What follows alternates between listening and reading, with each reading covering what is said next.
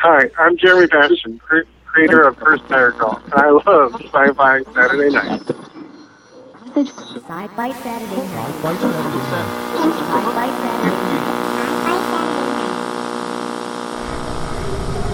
We will begin a mass invasion. We'll tell your people to surrender now and avoid war.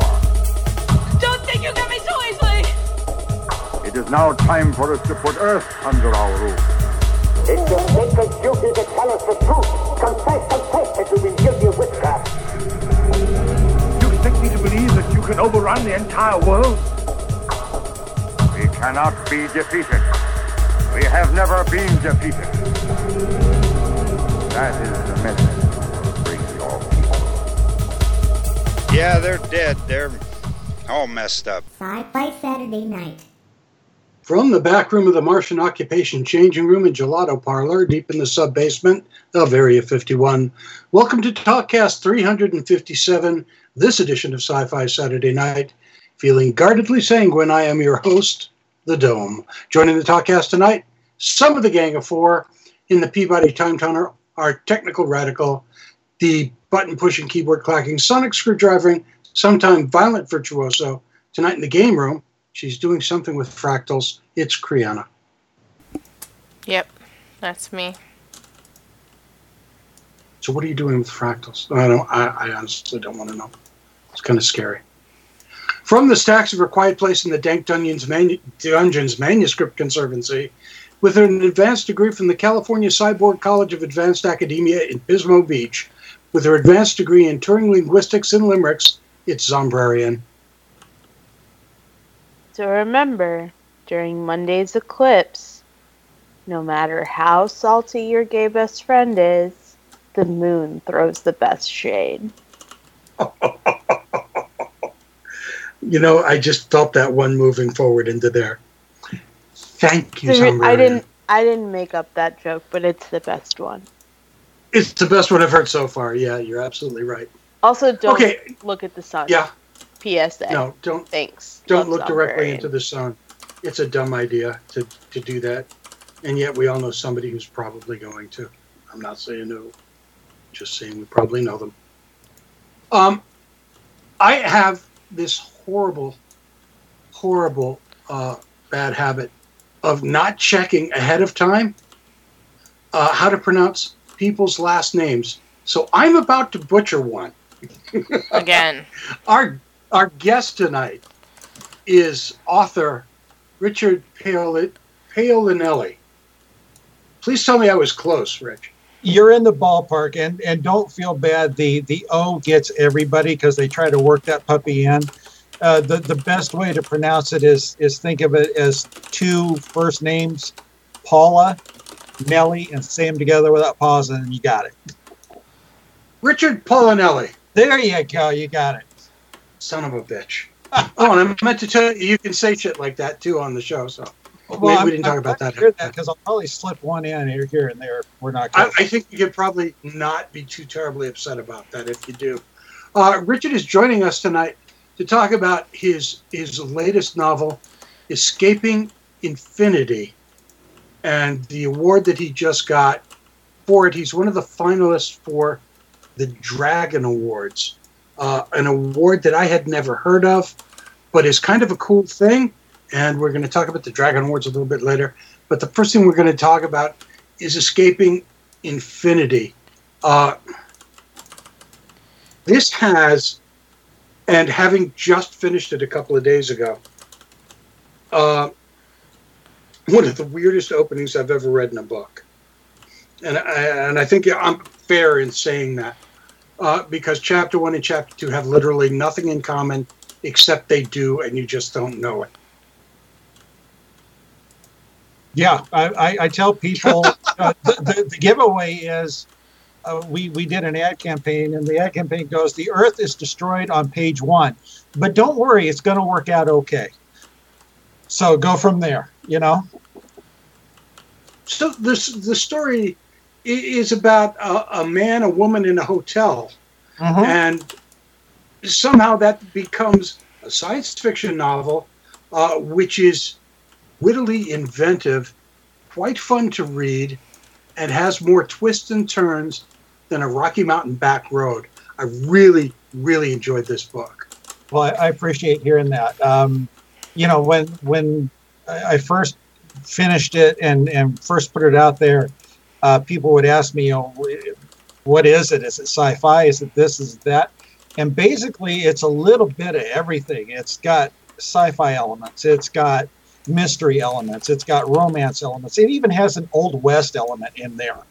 So it's really kind of it's almost like a genre stew is how I would describe it. So it doesn't really sit in one category.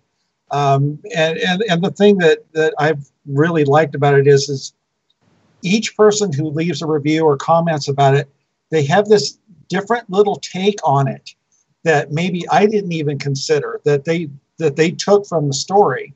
So it's almost like they're identifying with the story and they're investing themselves in the story to the point where they're seeing what they want to see in it. And to me, that's a great story when you can do that. So our main character, Peter Childress. You're just on the last names tonight, man. I am. No, it's Pete Childress, yeah. Is an interesting character, kind of a naive at some points, overly eager at other points. Where did this character come from for you? It's when I developed the characters, to an extent, there's a little bit of me in every one of them. But with Pete, it's just I kind of built him to be the perfect character for the story. He had to be somebody who was intelligent. He had to be somebody who could, keep it together in a situation where other people might just completely lose it. He had to be able to kind of see beyond things that others would see. For example, the other people are going into the hotel. They're seeing this hotel. They're buying into what it is. They're not questioning anything. But he's got the capability to kind of discern there's something a little off here and there and start working on it and try to figure it out. So it just, for him, I can't really say he's based on somebody I met or somebody I know. It's just, he kind of developed as I was writing the story. Isn't that how the best characters actually, they start off kind of as like stick figures and then kind of build themselves as the story moves along? Yeah, I think a lot of writers kind of prefer that to happen with their characters, where the character kind of starts in a way dictating how the story's going to go. And I've mentioned with other people is the way Escaping Infinity ends, the ending that you read is not the original ending I came up with. So the original ending, it would have ended when they returned to the lobby after they thought they had gotten out, and it had a much darker ending to it. And as I looked at it, it didn't feel right. So I had to kind of go back to the drawing board a little bit and kind of think, okay, if this isn't going to work, what is? And that kind of gave birth to the ending that you've read. And I, of course, had to go back and kind of make one or two little adjustments to the hotel manager. He became kind of a much different character because I changed the ending. I was going to say, how was he originally? He was actually going to be a physical manifestation of the hotel itself, and the hotel was supposed to be evil. So, so you've read the story, so now this is a completely different version that yeah, it absolutely is. Like I said, when I got to the end of it, I'm looking at it, it's like it didn't feel right. It wasn't right, and so I had to kind of go back and make some adjustments, make some changes. One of these days, when I sit down and write a book about the history of this book, how it went from first inception to final production, because it's had about a 15, 20 year journey to from start to finish to get to the point where it was released. Which was my next question. Okay. Nice segue. Thank you so much. There you go. this is a very thick book, not in terms of it's very rich. There's a lot of subtlety and texture to it. And books like that don't happen overnight, and they're not quick writes as a rule. No. As a rule, this is something that an author works and reworks and agonizes and changes and then puts it aside, and then one day goes, time to pick it up again. And so you said about a 20-year? My wife Cheryl and I were talking about this the other day when I actually got the first idea for it. And for some reason, 1996 is popping in my head. For when That's 21 years, yeah. So when I first, and I fess up, I was listening to Hotel California one day, and here came the line, you can check out anytime you like, but you can never leave. And I got to thinking, man, that'd make a great story. You get into this place and you can't get back out. What do you do? How do you deal with it? How do you find your way out? Why would this be happening? Why would a building or some place trap a person like that? And so, I didn't want it to be the blatant ripoff of the song. So you obviously have to start figuring out why and how this would come about. So it didn't click at that point. So I kind of put it on the back burner a little bit. A few years later, I was having this recurring nightmare about being trapped in a corridor, and finally got that worked out. But it was when I finally figured out why I was having the recurring nightmare that all the pieces for Escaping Infinity just snapped right into place on why the place was doing this, what a person would do, get it all worked out. And that's when I started making the outline. And then, life happens. I have a career that I've got to focus on, and I put it in the back burner a little bit. And when I retired as a newspaper writer and decided I was going to take one more shot at writing fiction, I had the Del Rio series I had to do first. And I finally had a window where I could sit down and go, okay, let's get this done and start hammering it out. And I think that took about a year and a half. But at the time this was all going on, as you said, you had your career, your money-making career, so that you could live. And that career held kind of parallel lines because you were a sports writer for a number of different newspapers at the time. Newspapers. I eventually moved up to some online publications. I've been from Texas to California. I've either worked for a newspaper or a magazine in one of those states. And at one point, you were actually writing for the San Francisco Examiner. Yeah, that was my last stop on the train, basically, for newspapers. I made it to a big city newspaper. I had been a sports editor for some papers in the McClatchy newspaper chain. And I think it was at the Examiner for maybe about 18 months, roughly. And I kind of looked around and went, I've done pretty much everything I can do here. And I'm the kind of writer I need to be challenged. I need to have a reason to get out there and do this. And you get to a point where you can walk into a basketball gym or a football stadium, and before the game even starts, you pretty much have an idea of A, what's going to happen, and B, how you're going to write it. There's no challenge there. And the other thing is my back decided, because at the time you not only had to go out and cover as a writer, you had to also shoot the games as a photographer.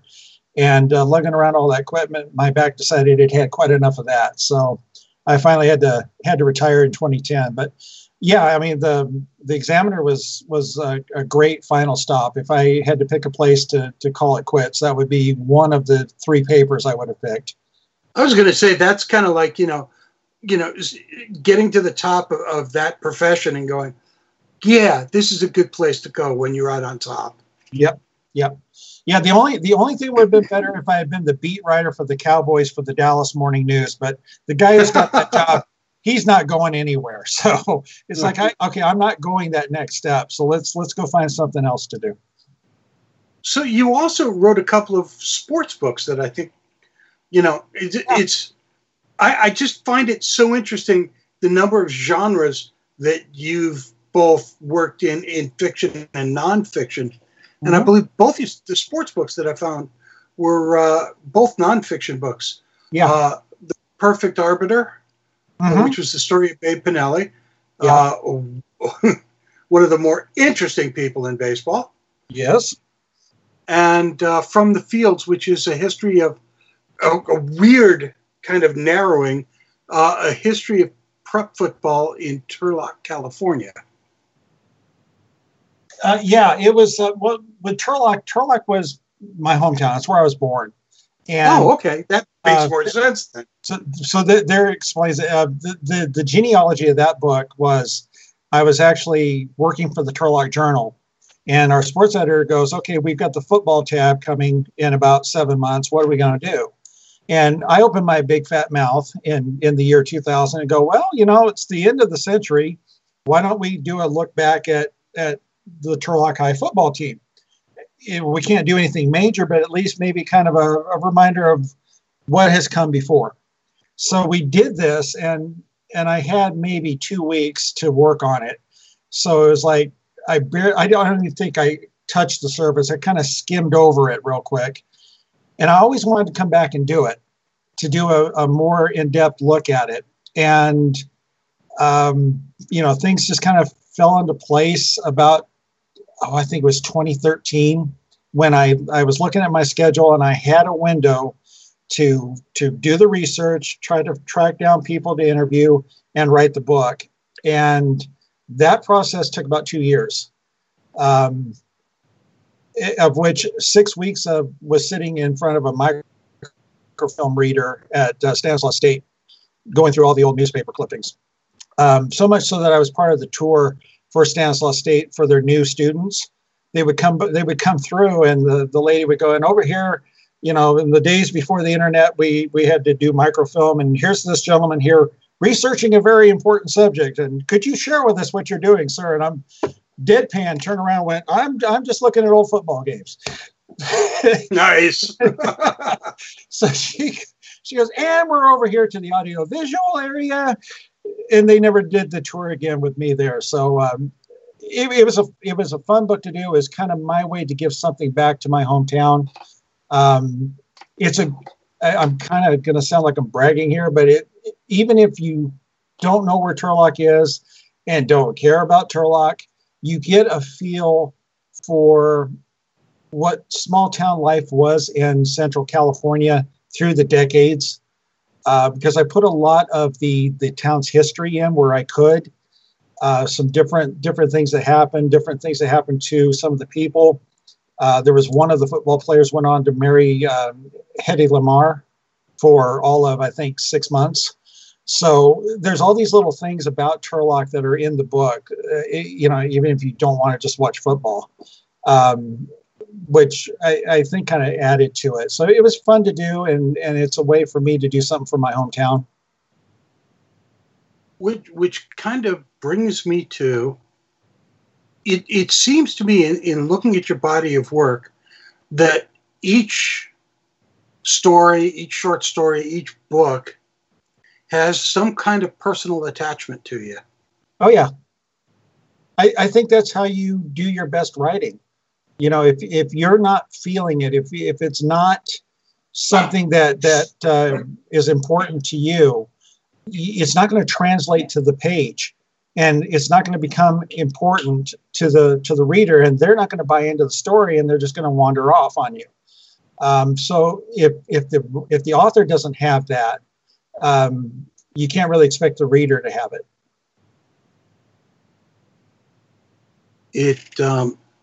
I haven't read a lot of your stuff, but what I have read kind of brings that feeling to me that there's, in the background, you're talking to me. And what I'm hearing is, here's some stuff you need to know, and I'd like to tell it to you.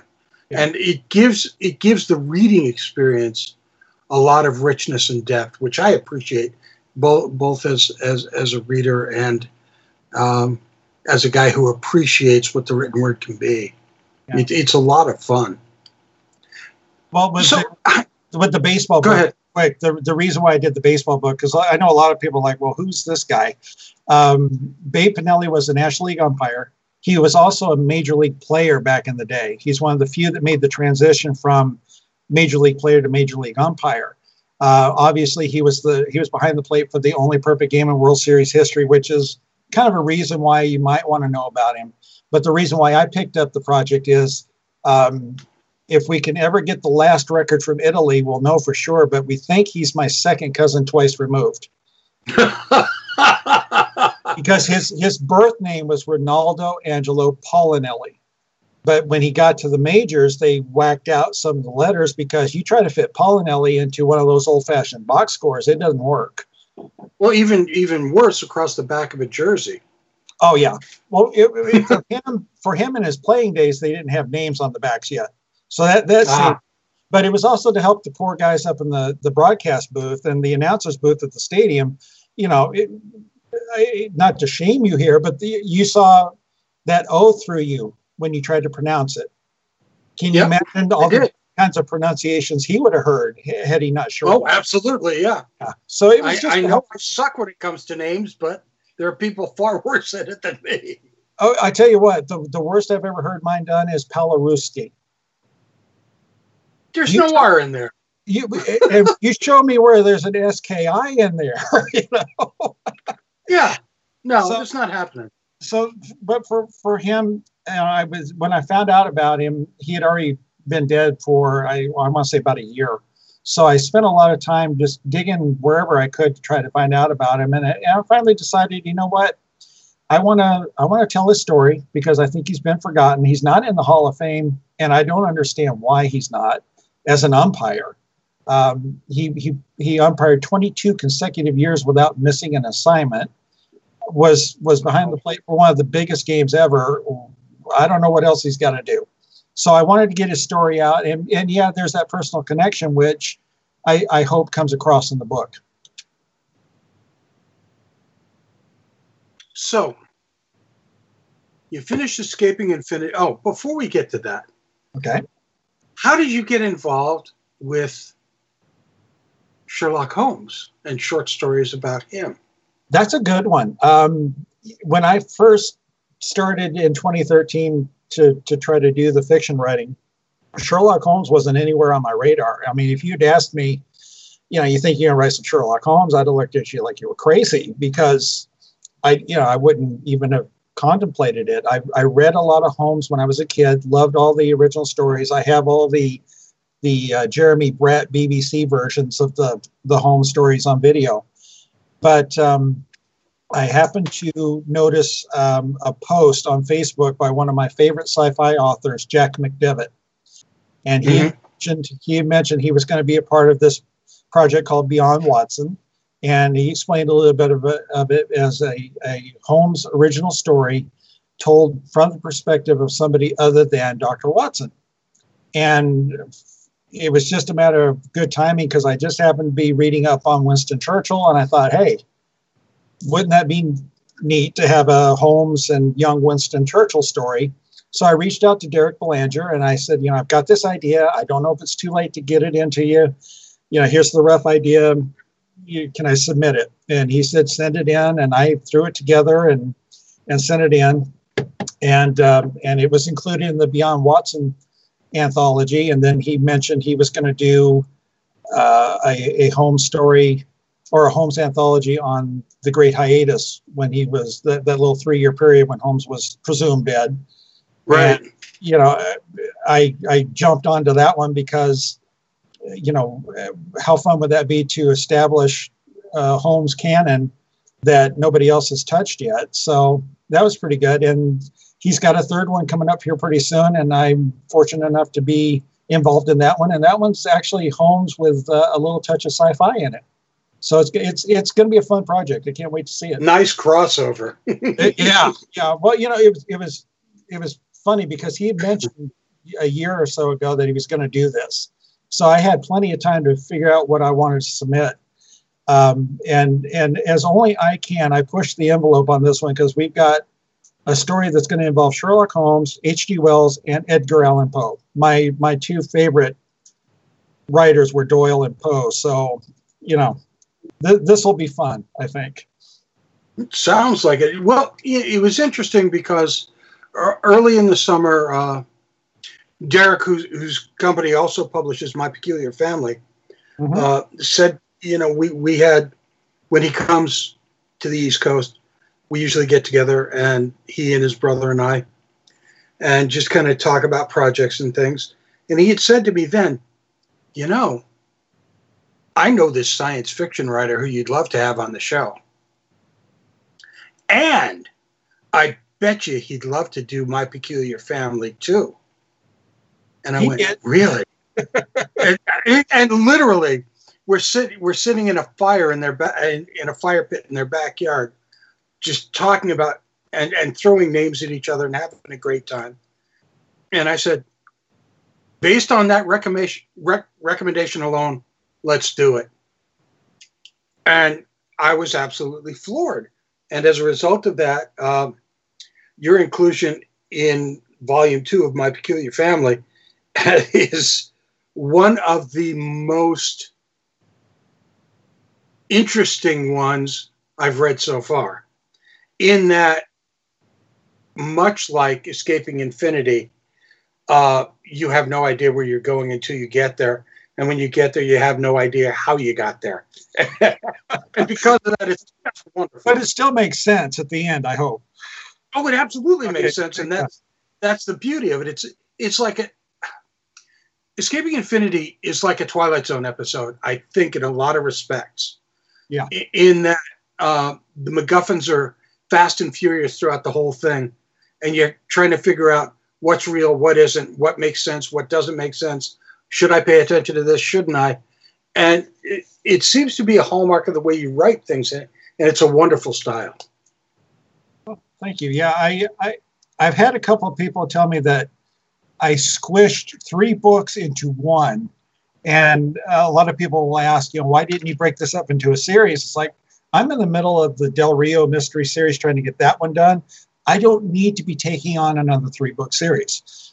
It's just I combine it into the one, get it done, and I've had somebody say it was set up for a sequel. I'm still trying to figure out where they saw that, because I thought I had tied up everything nicely by the end of Escaping Infinity. So if somebody sees, I totally agree with them. There's an absolute sequel to be made here, and we'll talk about it later. Okay, you have to let me know. I'll be happy to talk to you about it. I thought I tied everything off, so I must have missed something. I don't know that you missed something, but you left something. You left a lot of stuff on the table, and there's a lot more ways it can go. In any case, while I was being introduced to you and you were being introduced to me, you got an interesting nomination from Dragon Con. Yes, I did. It's the Dragon Awards. They started last year, was the very first year. For people who aren't familiar with Dragon Con, it is, if you've heard of San Diego's Comic Con, Dragon Con attendance-wise is probably the second largest in the country. But every year around Labor Day weekend, Dragon Con pretty much just takes over downtown Atlanta. It's just the downtown becomes just big convention center. They do a lot of the cosplay people go there. It's sci-fi fantasy. They've got, stars from all over the place. I think they've got some Doctor Who people coming. I don't remember who all they've got coming, but they've got a lot of people coming. They've got you coming. That's all that's important. No, actually, unfortunately, I'm not going to be there this year. There's there's a issue that has arisen that I don't feel comfortable being 2,000 miles away from. So they'll have to do without me this year, but I am going to make every effort to get there next year. I'm hoping to have another book next year that'll be in the running. We'll see. But I'm just tickled to death that Escaping Infinity drew enough nominations to become a finalist. I was hoping it would. Obviously, when you think you've got something, you hope other people see the value in it. But when I got the message, and oddly enough, I was 60 seconds away from going on the air on a writer show out here in Los Angeles. when I got the message that it was a finalist. And I almost didn't pick up the phone to look to see what the message was because we were so close to going on the air. And I just happened to see something about Dragon. And I thought, I am not going an hour wondering what's on this phone. So I picked it up real quick and saw that it was one of 8 finalists.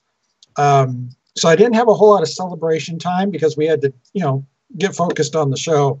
But, very, very proud, very grateful. And if anybody who nominated me is listening right now, thank you so very much. I don't know if I'll be able to say thank you enough. Just to get it on that list, it's up against 7 very good books. Oh my God, absolutely. It's probably, short of the movie category, I think it's one of the toughest categories of the 15. Is the best. You are up against John Scalzi. Yep. We got Scalzi, we got Brian Meyer. Yeah. Brian Guthrie. Yeah. And James Corey. So my God. Yeah. I'm the little minnow surrounded by a whole bunch of hungry sharks. So No. Look at it this way. People thought enough of what you did to put you in their company. Yes. And trust me, that is a very great honor. No matter what happens on September 3rd when they announce the winners, if it's one of the other 7, there will be no head hanging or tears on this end, because just to get to this point, is incredible, and it's a great honor. So, yeah, how do you wrap yourself around that? I mean, you've been writing for years now. Yeah. I'm trying to think who was in the White House when I first started, and it's been a while. I think if I were able to somehow contact me in 1984 before I started, and tell that younger version of me what's coming, I wouldn't believe it. I look back at the career I've had. I can't think of anything I would have done differently. The things I've been able to go and do and write about, the people I've met and interacted with, the experiences. I mean, it's been a heck of a career. And I don't think I'm done yet. So I'm curious to see what's coming up the road. Well, I'm hoping you're not done yet, because there's books 2 and 3 of Escaping Infinity to come. Well, I tell you what, I've got an idea for a sci-fi fantasy, and I wrote the first 16 pages of it, sent it off to an author friend of mine, and had his writers group go over it. And they're asking if I really want to spend the rest of my life going in hiding, because it kind of touches on the origins of all the ancient gods. And some of the modern day gods are in there too. And they're like, man, that's the third rail. Do you really want to deal with that? It's like, but the idea I have, I think it's going to work. So we'll see. You got to go where the muse takes you. Yeah, well, this one might get me in trouble, but you know what? We'll see. So as Derek Belanger was talking to me about you, I guess he was also talking to you about our project here at Sci-Fi Saturday Night, book 2 of My Peculiar Family. Yeah. So what did you think about when you heard about the project? Well, what he told me was it was the premise obviously is the young lady who comes across a trunk full of tintype photos who are of people who she is related to. And Derek told me that basically the thing is you get a tintype photo, you get the name of the person in the tintype photo, and you're given an occasion. And that's it. That's all you've got to work with. And then you have to create this little world for this fictional character to be a part of, and for people to actually look at and go, yeah, I could see that. So And it kind of comes back to me needing to be challenged. After a while, it's like, okay, been there, done that. What's next? When Derek told me about that, it was like, oh yeah, I want that, because I want to be able to just take the picture and see where it takes me. And that's the first thing I did when you sent me the packet. I didn't look at the name. I didn't look at the occasion. I spent about 5 minutes just looking at the picture, and then I checked to see what the other two things were. And everything just kind of, it was automatically, I was thinking, in the woods, northern Vermont, New Hampshire area, around 1870, and just went from there. It's really funny how different writers react to the package when they get it for the first time. It's like, I'll get an email that says, well, what do you want me to write? And the answer is, what do you want to write? Yeah. I don't feel beyond the 3 or 4 prompts that I send in the package that I want there to be any direction whatsoever. And I haven't been disappointed yet with anything that I've seen in the first book or the second book. So, I am so pleased, Richard, that you're a part of this. It's a pleasure and an honor to meet you as a nominee for the Dragon Awards, and the very fields that you've written in. And welcome. It's a pleasure to have you with us. Well, thank you for having me on. And if anybody is interested about the Dragon Awards, if I can sneak this in real quick, you can go to, you don't have to type in the HTTP or the www stuff. Just type in. Just go to the Dragon Awards and it brings you right to it. Does it? Okay, because I thought you had to go awards.dragoncon.org. But anyway, just search for the Dragon Awards. It'll take you to their page, see the ballot. The listeners aren't going to have to search for it. We'll have all the URLs there for them. They'll be able to check right from there. Excellent.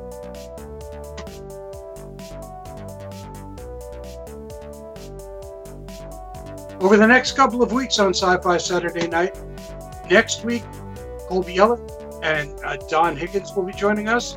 After that, Lori Moran and Amber Newberry talk about Undead Publications. And on the slow walk to GraniteCon, Chris Brew joins us to talk about it, along with Rhiannon McCullough. We'll be looking forward to them as well. What else did I have to say? Oh, yes. Sci-Fi Saturday Night is the official podcast of GraniteCon, Northeast Comic Con, BooksandBoots.com, ComicArtHouse.com. Visit Comic Book House for some of the best deals on original art. Dozens of this.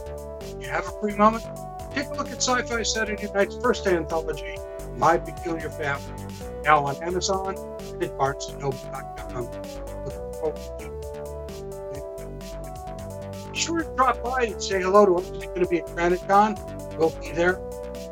And we have to talk to you. Our intro music was provided by Rob Watts. Find his creations at RobWattsOnline.com. Our outro music was provided by Lawrence Baby Pride. Check out their groups on LawrenceBabyPride.com. Many thanks to the gang. Good night. Everybody, time to all the sweetheart stuff for Brianna. And the woman of words, Zombrarian. Thank you so much, ladies. This is Dome saying Terry and GD, shared pain is lessened, shared joy increased. Thus do we all refute entropy. Good night, everybody.